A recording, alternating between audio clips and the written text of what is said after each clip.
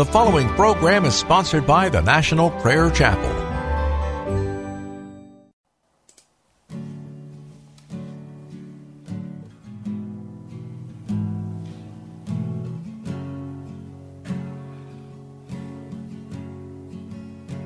There is a judgment greater than anything you've ever known, and it won't be long. Your life will pass by as a vapor, and you will stand before the judgment seat of God. And every secret deed and thought, every wrinkle, every spot will be in view before the one who knows all things, the Lord of Lords and King of Kings. You know, the one you never knew. While you have breath, you have a choice to make in life. Turn away from your sin and believe on the risen Christ. You can find peace in Him from the judgment that's to come.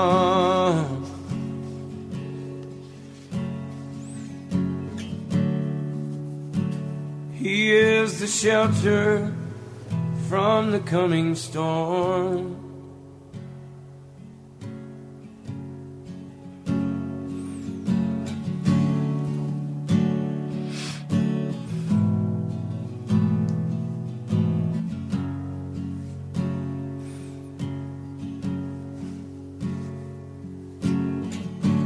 All creation shakes at the mention of His name.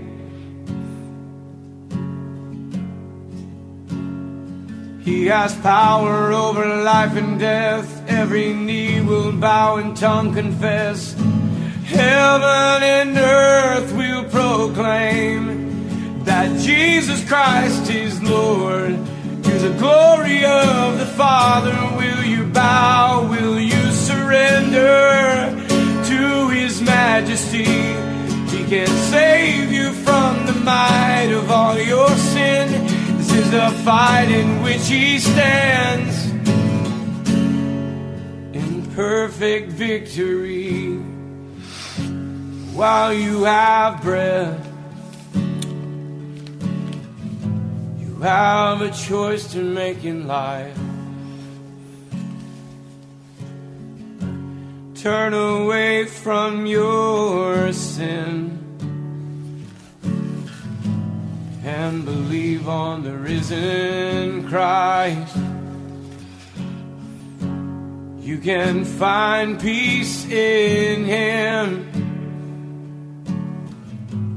from the judgment that's to come.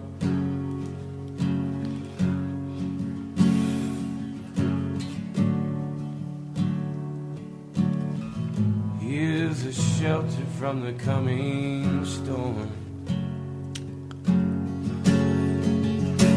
While you have breath, you have a choice to make in life. Turn away from all your sin and believe on the risen Christ. You can find peace in Him from the judgment that's to come.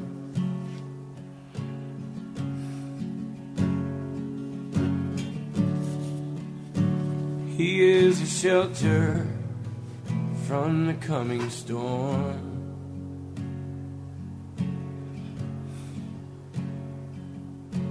He's the only shelter from the coming storm.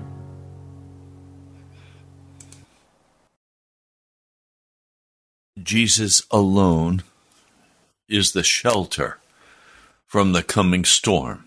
That storm is now breaking upon this nation. We are at the end of peace, the end of a normal American life, the end of prosperity. We have entered into the apocalyptic time of the four horsemen. As I was praying about this broadcast and about what happened yesterday in the midterm elections for the United States Congress, I was overwhelmed to the point of tears. I was still holding on to the fantasy that something good could come out of this election. Nothing good came out of it, which is a reflection of the absolute evil, the vile, radical left that has swept over America. Today we would rather put in jail a man who would abuse a dog, but we would allow an abortionist to tear apart a baby in the mother's womb, causing intense suffering. And America would laud that man. I'm very troubled by what I have seen. I have no hope in the political process of America. I have no hope in the Republican Party or the Democratic Party or the independents. I know that politics will not solve the problems that run deep into the heart of America in unrighteousness and wickedness and a total casting off of everything about Jesus Christ.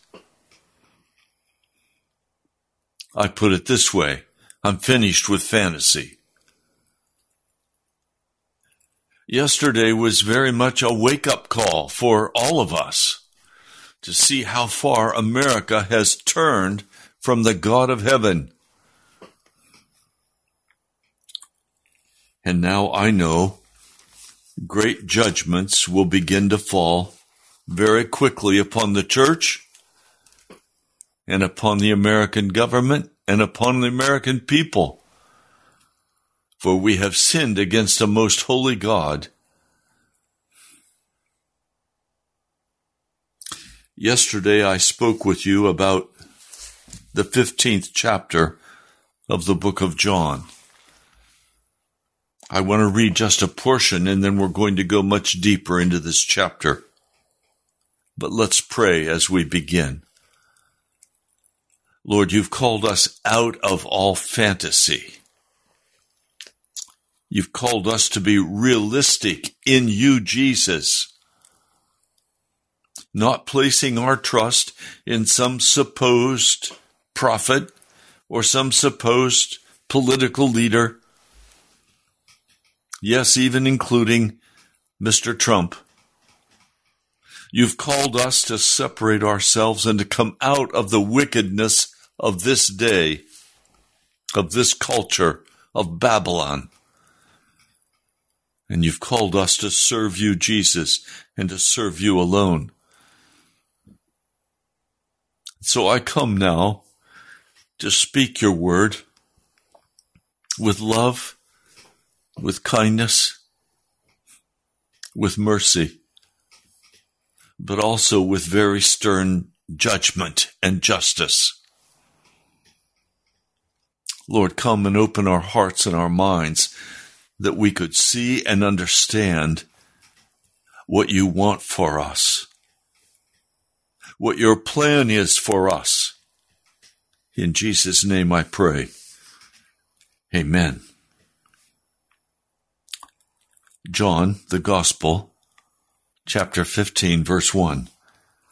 I am the vine, the true one, and my Father is the vine dresser. Every branch in me not bearing fruit, he cuts it off. And every branch bearing fruit, he always prunes, that it may bear more fruit. Jesus is saying very clearly that you're either in him and bearing fruit in him, or you are cut off. Let that sink into your heart. There is a judgment, and we face that judgment. It is coming like a freight train at America. We have given money to nations to fight with one another, to kill and murder. Our money has supported them. We have murdered the babies. We have shed the blood in America with criminals. We have blocked access to justice. We are an incredibly wicked, wicked people. America has lost its saltiness in the world and in itself, and the church has lost its saltiness and is good for nothing but to be thrown out, to be trodden on. There must be something new that begins in this last day, a turning to Jesus, a turning to righteousness, a turning and a crying out for mercy before God. There must be revival in America, or we are going to all perish. Jesus says he's the vine. It's interesting, it does not say that the vine is intellectual understanding of the gospel. It does not say that the vine is the kingdom of God.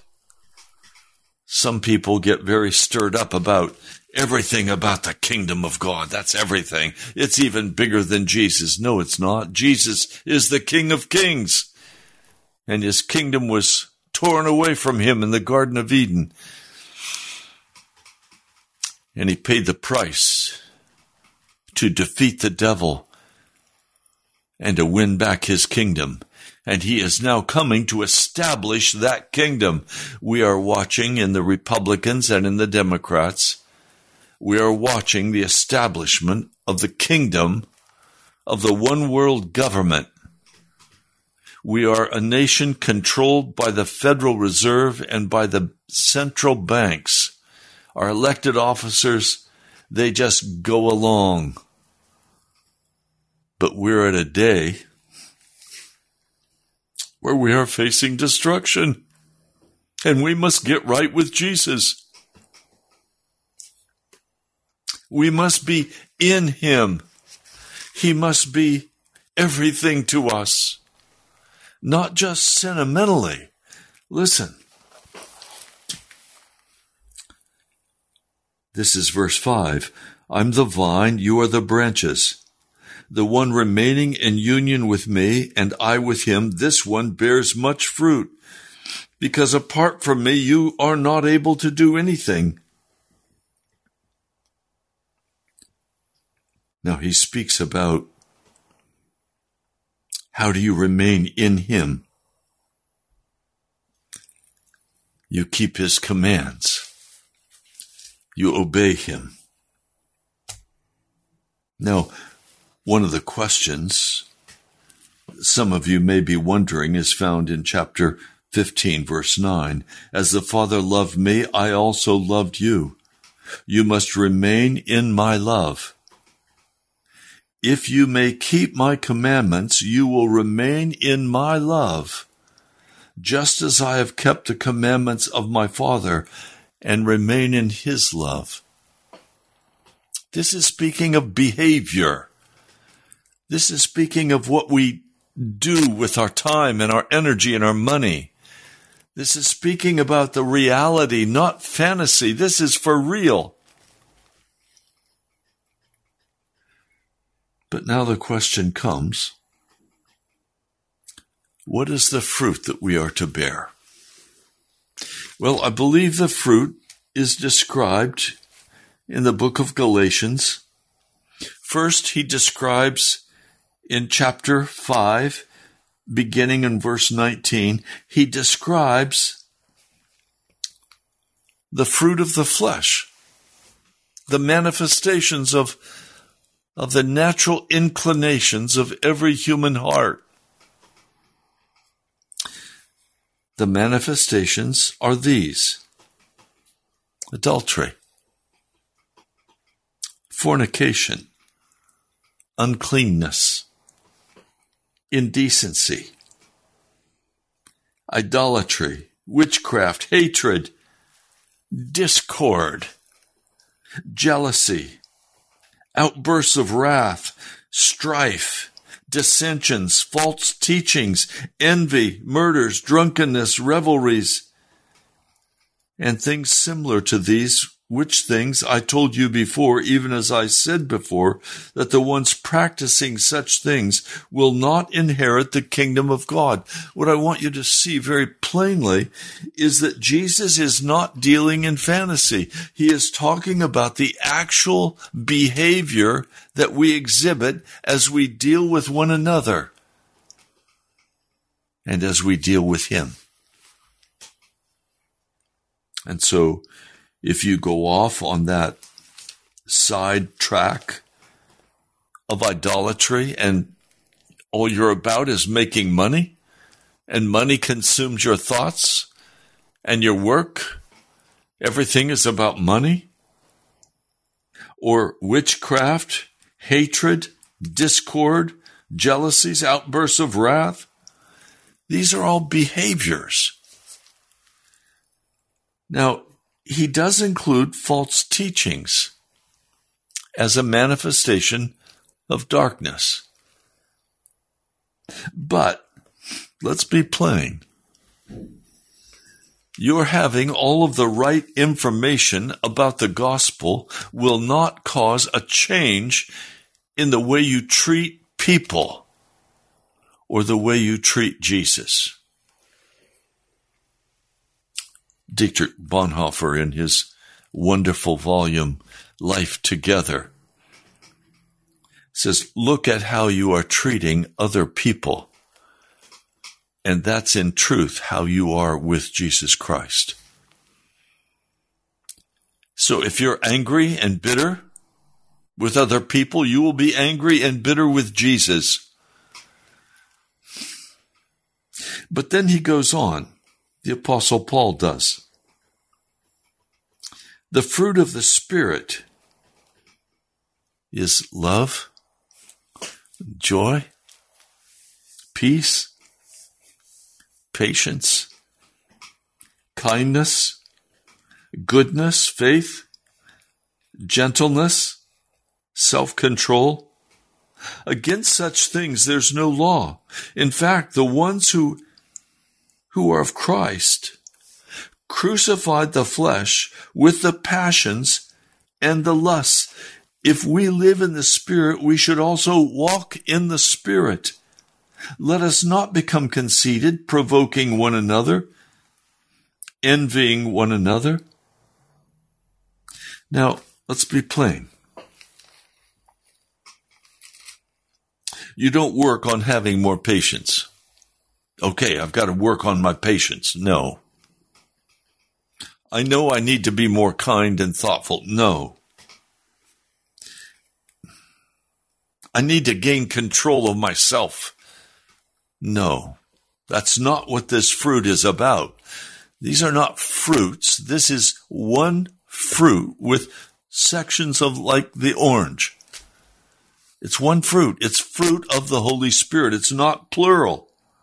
But the fruit, singular, of the Spirit is love, joy, peace. Well, where do these things come from? They come from a man or woman's heart that has been transformed and crucified with Jesus Christ. Romans, the 6th chapter. It comes when the passions and lusts of the human heart have been put away.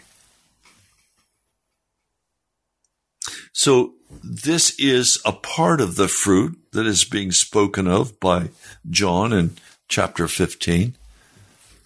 It's not the entirety of it, however. Let's begin reading in chapter 15, verse 9. As the Father loved me, I also loved you.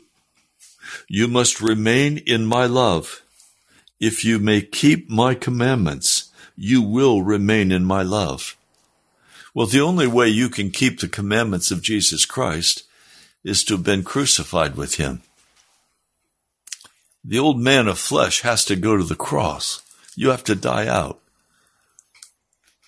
Die out to all of those manifestations that I shared with you a moment ago in the book of Galatians. Just as I have kept the commandments of my Father and remain in his love.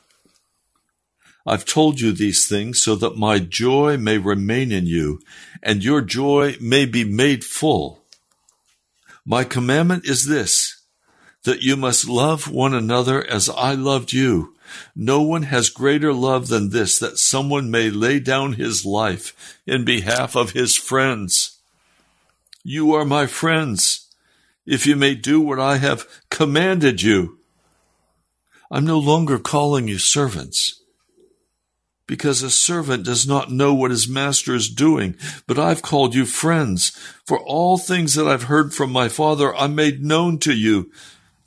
You didn't choose me, I chose you, and appointed you that you may go and may bear fruit, and that your fruit may remain, that whatever you may ask the Father in my name, he may give to you.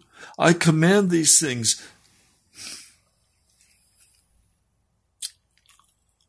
I command these things to you, that you may love one another. So we have fruit here, the fruit of the Spirit, love, joy, peace, long-suffering, patience, kindness. We have the fruit of the Spirit that comes out of a life that is crucified with Christ. These things are not things that we work on. These are the result of the indwelling power of the Holy Spirit as we are crucified with Christ. And we begin to walk in these new ways. So if you're impatient, and you're always flying off the handle, if you're cursing, if you're condemning, if you're judging, if you're a troublemaker, then know that you have not yet been crucified with Christ, that you're still full of you, the natural you. And that must change. You must become like Christ, and you become like Christ by obeying his word and walking in his way as he has transformed you and made you into a new person. But there is also fruit here being spoken of that is beyond simply the personality changes necessary for the old man to be destroyed in you, to be put away, to no longer walk in that idolatry or that fornication, to no longer walk in those manifestations. Again, those manifestations are spoken of in Galatians, the 5th chapter. Adultery, it's a manifestation. What is it a manifestation of? Of the human heart, of the flesh, of the desire to own what I want to own and to do what I want to do. I can commit adultery, I can fornicate, I can be unclean, I can do whatever I want to do, and then I face the judgment of God and I'm cast into hell.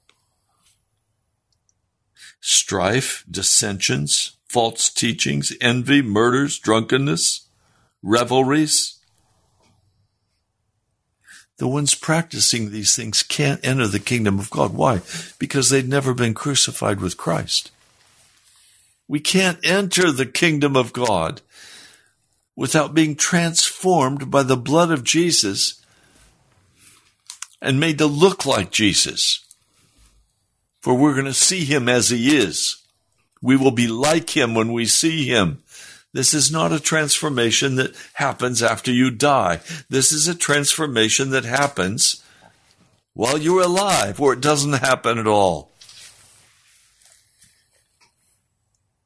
But now we're finding there is another fruit that he wants us to bear. I want to look further with you at what this other fruit is. Let's begin in verse 18. This is the 15th chapter of John, beginning in verse 18. If the world hates you, now that word can also mean if the world is utterly indifferent to you, if they say you have no utility in the world, you're not worth anything. I've had people tell me, Pastor, you're so heavenly minded, you're of no earthly value. I say, thank you. That's what I want. That's my hope. I don't want you to look at me and say, wow, I can use Pastor Ray to get what I want. No, thank you. I'm done with the fantasy world of this flesh and of this world and of the lust of the heart. I want Jesus. I love the church. But Jesus does not say remain in the church. He doesn't say remain in a certain theology. He doesn't say remain in a certain belief. He says remain in me. Remain in Jesus. So if you want to compliment me, the best way you can compliment me is to say, Pastor, you're of no earthly use. Thank you. I don't want to be of any earthly use. I'm for Jesus. If the world hates you, if the world is indifferent to you, if you don't measure up in the world, you know that it has hated me first.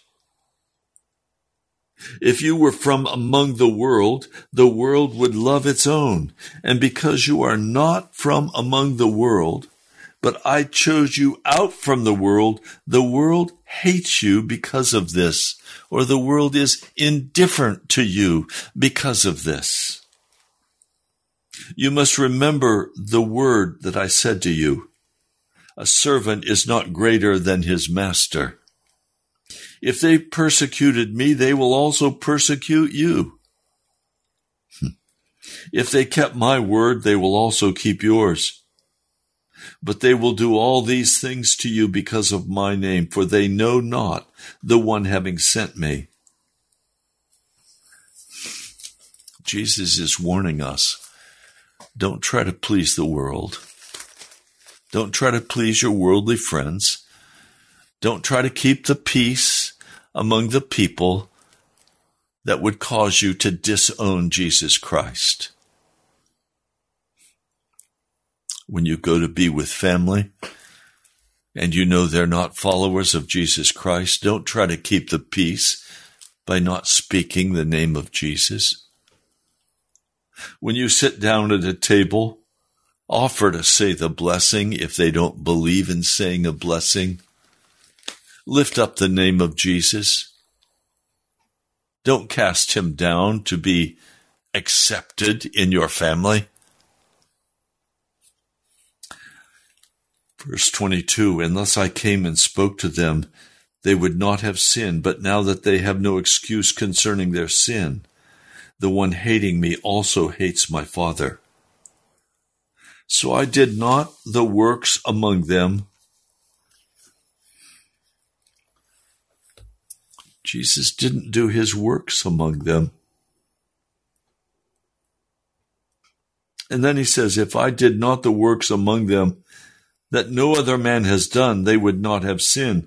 But now they have both seen and hated both me and my Father. In other words, they saw Jesus raise Lazarus from the dead. It didn't matter to them. Now, could I digress just a moment? The left in America, and that includes both Democrats and Republicans, they see that President Biden is criminally negligent because he's closed down refineries and pipelines and drilling permits because he intends to bring America to its knees. Already, some states are reporting no diesel fuel. If diesel fuel runs out, grocery stores had about 3 days of food. Very quickly, people will begin to go hungry, and starvation will come to America.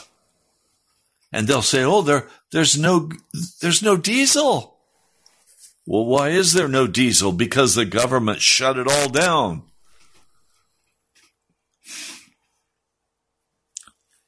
We're watching as there is a deliberate attempt by the one world government, by the beast power of Revelation,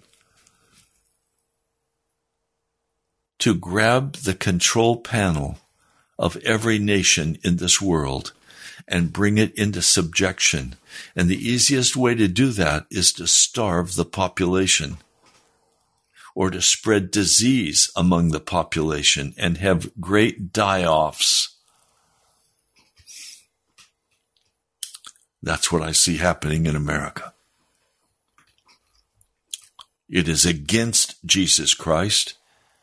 It is for wickedness and the vileness that is going on right now in America with the rainbow flags and with every other indicator. We are watching as America is destroyed.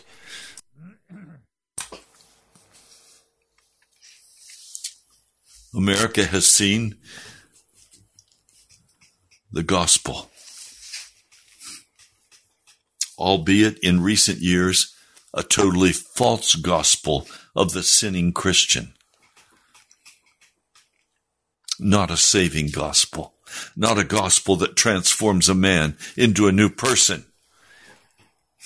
But he still continues the manifestations of the flesh and says, well, but I'm saved, I'm good to go. No, he's not. He's not going anywhere. So we see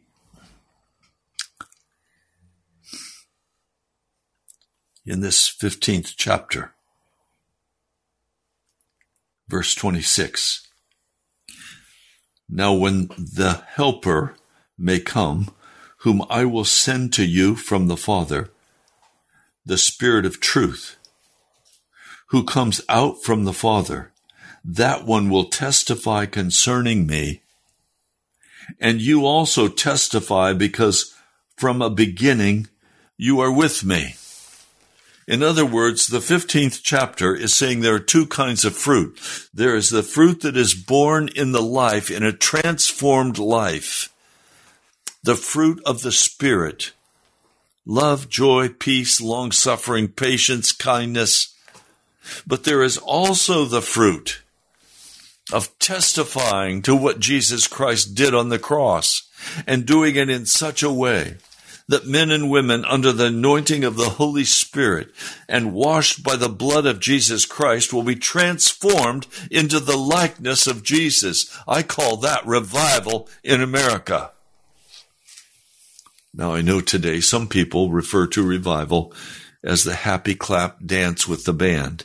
That's not revival. That's death. Revival is repentance.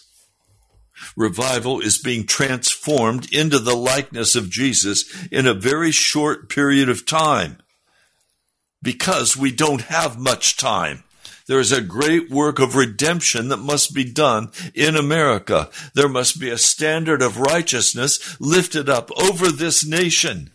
And it's that standard of righteousness by the blood of Jesus Christ that transforms men and women, breaks the addiction of drugs, breaks the sex addiction, breaks every wickedness of a human's heart, and causes the fruit of the Spirit to suddenly be blossoming forth from their spirit as they are one with Jesus in the Holy Spirit. Now, I can tell you what revival will look like because I've seen it in vision. I've seen it twice in vision. And then I also saw it in reality in a small revival that took place in a small boarding academy in Mount Vernon, Ohio.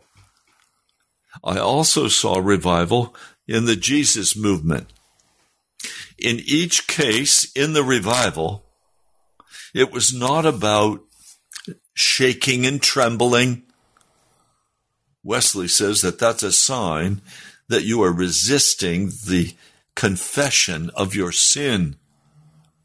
It's not a sign of the Holy Spirit in a good way. It's the sign of rejection of the Holy Spirit.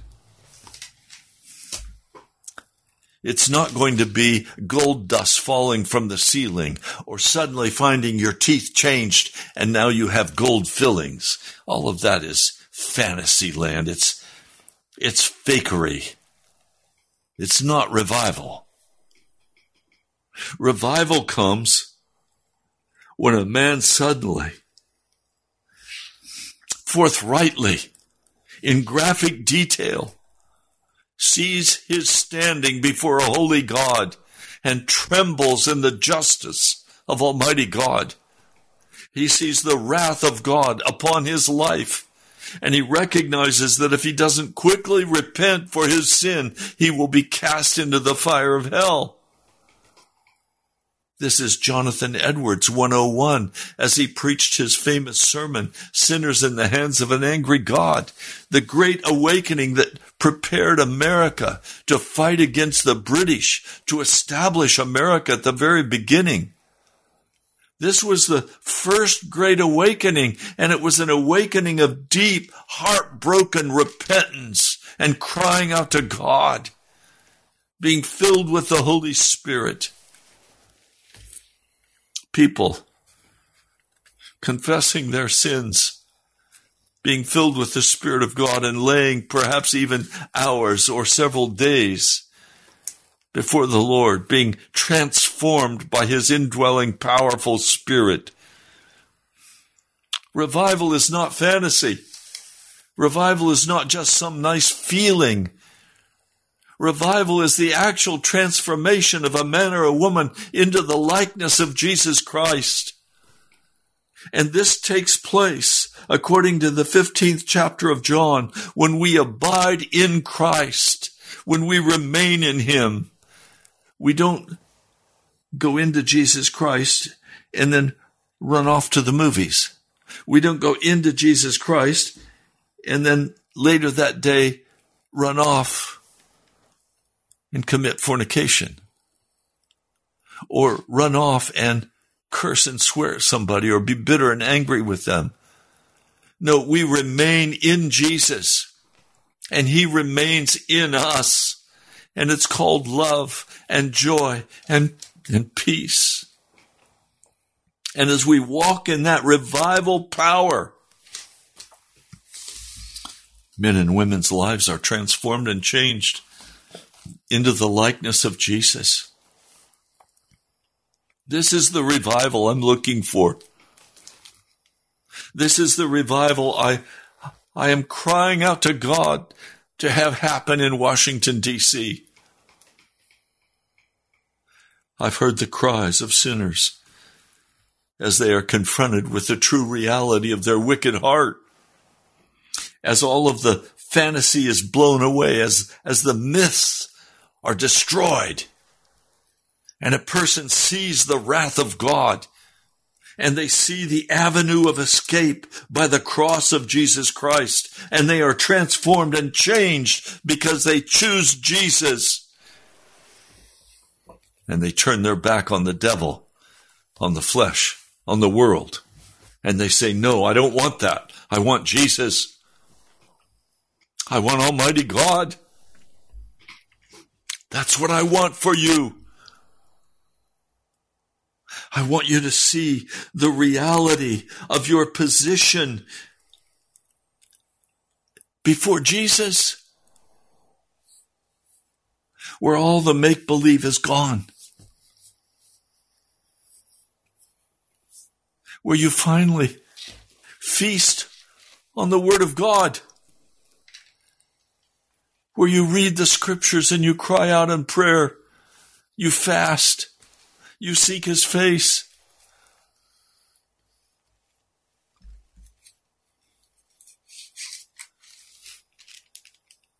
Now, if we continue, I want to go back to John 15. He said, I commend these things to you, that you may love one another. Revival is about loving one another.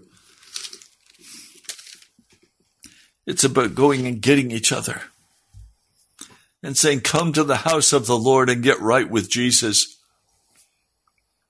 Wherever that house of the Lord is, whether it's under a tree or in a tent or in a church building or in a commercial garage, wherever it is, wherever the house of God is, it's where the people of God gather. It's where the Word of God is spoken with integrity and power.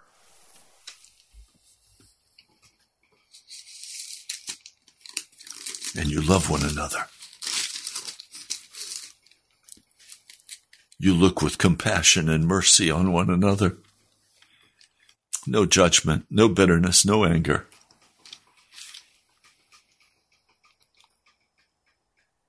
You cry out for one another. You proclaim the name of Jesus over one another.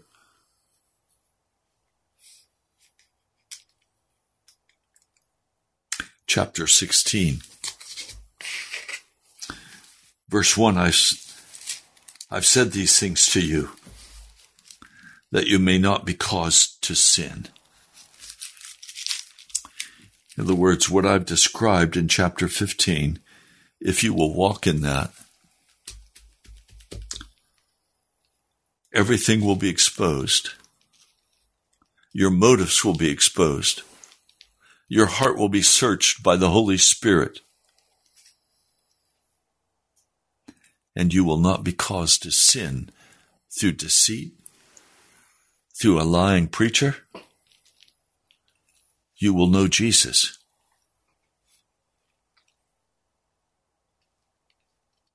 They will put you out of the synagogues, but an hour is coming that everyone having killed you may think to offer service to God. I was thrown out of an Anglican church by the bishop. He thought he was doing the work of God.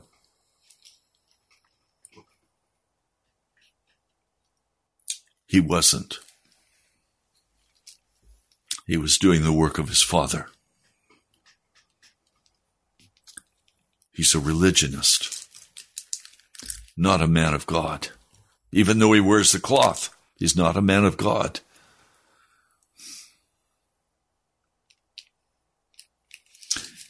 Jesus says that they will do these things thinking they are doing the work of God.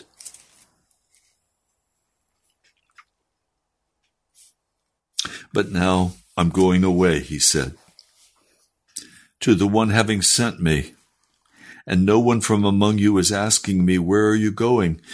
But because I've said these things to you, sorrow has filled your heart. Remember, he said, do not let your heart be troubled. But their heart is very troubled.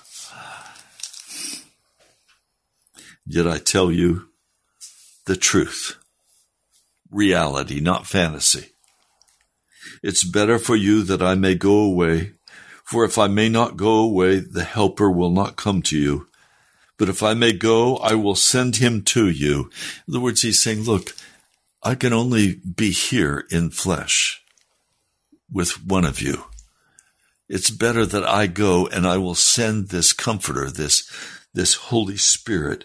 I will send him, and he will be everywhere. He will be in you. What is he doing? He's preparing the disciples to bear not just the fruit of the Spirit, yes, that, but also to bear witness and testimony in such a way that men and women will be released from their sin. And by the love of Jesus Christ and the love he has put in your heart, they will be drawn into revival, into repentance, into a total transformation of their heart and their life. He says,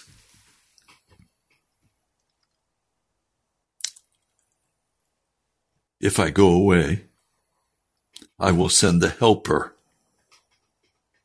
I will send him to you. And that one, after having come, will convict the world concerning sin.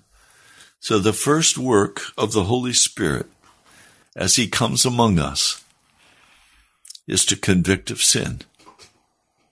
That's what brings about revival, as I've spoken about it today. That's why I preach the way I do on this radio broadcast. I know it's not pleasant, and many don't want to hear it, and we don't have a great following. I know why. People don't want to hear about their sin. They love their sin. They love their culture. They love their comfortable life.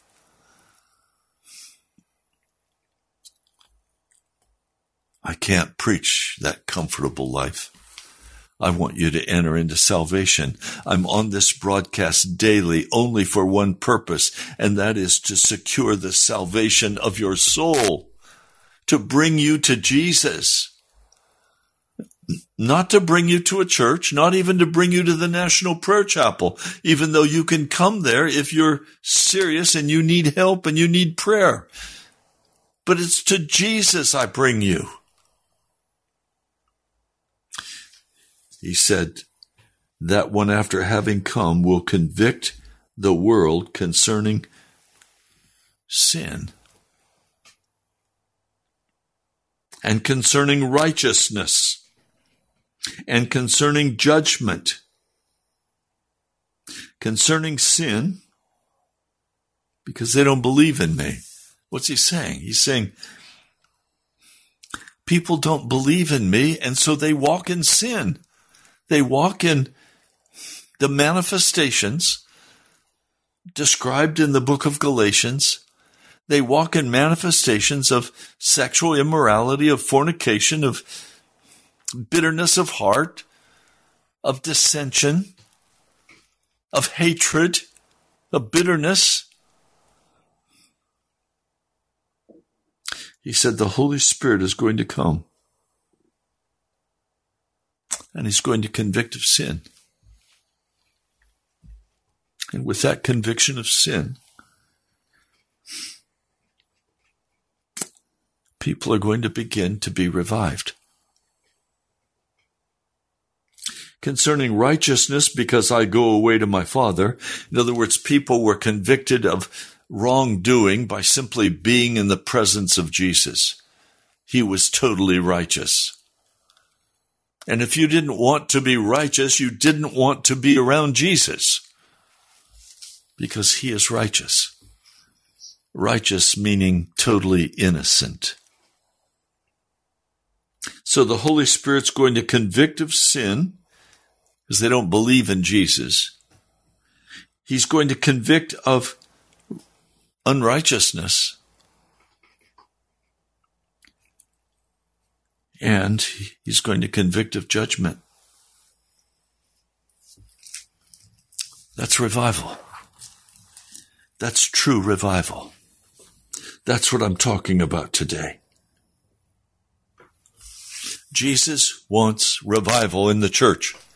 The church is right now no longer salty. It's lost its bite. The culture scorns it, considers it to be non-essential, and the church says, oh yes, you're right, we're non-essential. Close us down. Are you kidding me? The church is to be a healing center, not an entertainment center, not a place where the demons come to play. So when revival comes, people are convicted of their sin. When the gospel is proclaimed in an honest, straightforward manner, people are convicted of sin by the Holy Spirit.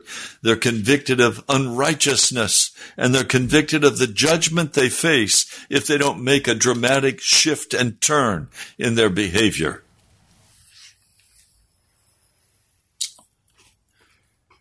My brother and sister, we're out of time for today. I'd like to pray for you, though. Lord Jesus, I've spoken the straight word that you have given me to speak, and I now come and ask, O Holy Spirit, would you convict of sin and of righteousness and of judgment?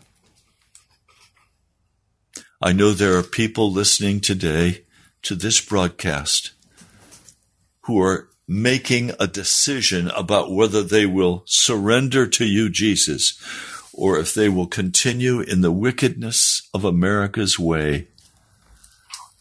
I know yesterday for the election of our Congress, it was a wake-up call for anyone who hates evil and is deeply troubled by what they see. The destruction of America and the finances. And Lord, I know that as this debt market implodes and melts down, America will never be the same again. The stock market will be gone. Lord, I pray you will come in power and bring revival now. In the name of Jesus. Amen. I'd love to hear from you. You can write to me at Pastor Ray Greenley, National Prayer Chapel, Post Office Box 2346, Woodbridge, Virginia, 22195. That again is National Prayer Chapel, Post Office Box 2346, Woodbridge, Virginia, 22195. You can also go to our webpage, nationalprayerchapel.com. You can give online. You can also share these videos, and please subscribe if you haven't. The more subscriptions we have, the wider it's spread. God bless you, my brother and my sister. I love you. I'll talk to you soon. To keep you from falling and to present you blameless before the presence of his glory with great joy, with great joy. Now unto him who is able to keep you from falling and to present you blameless before the presence of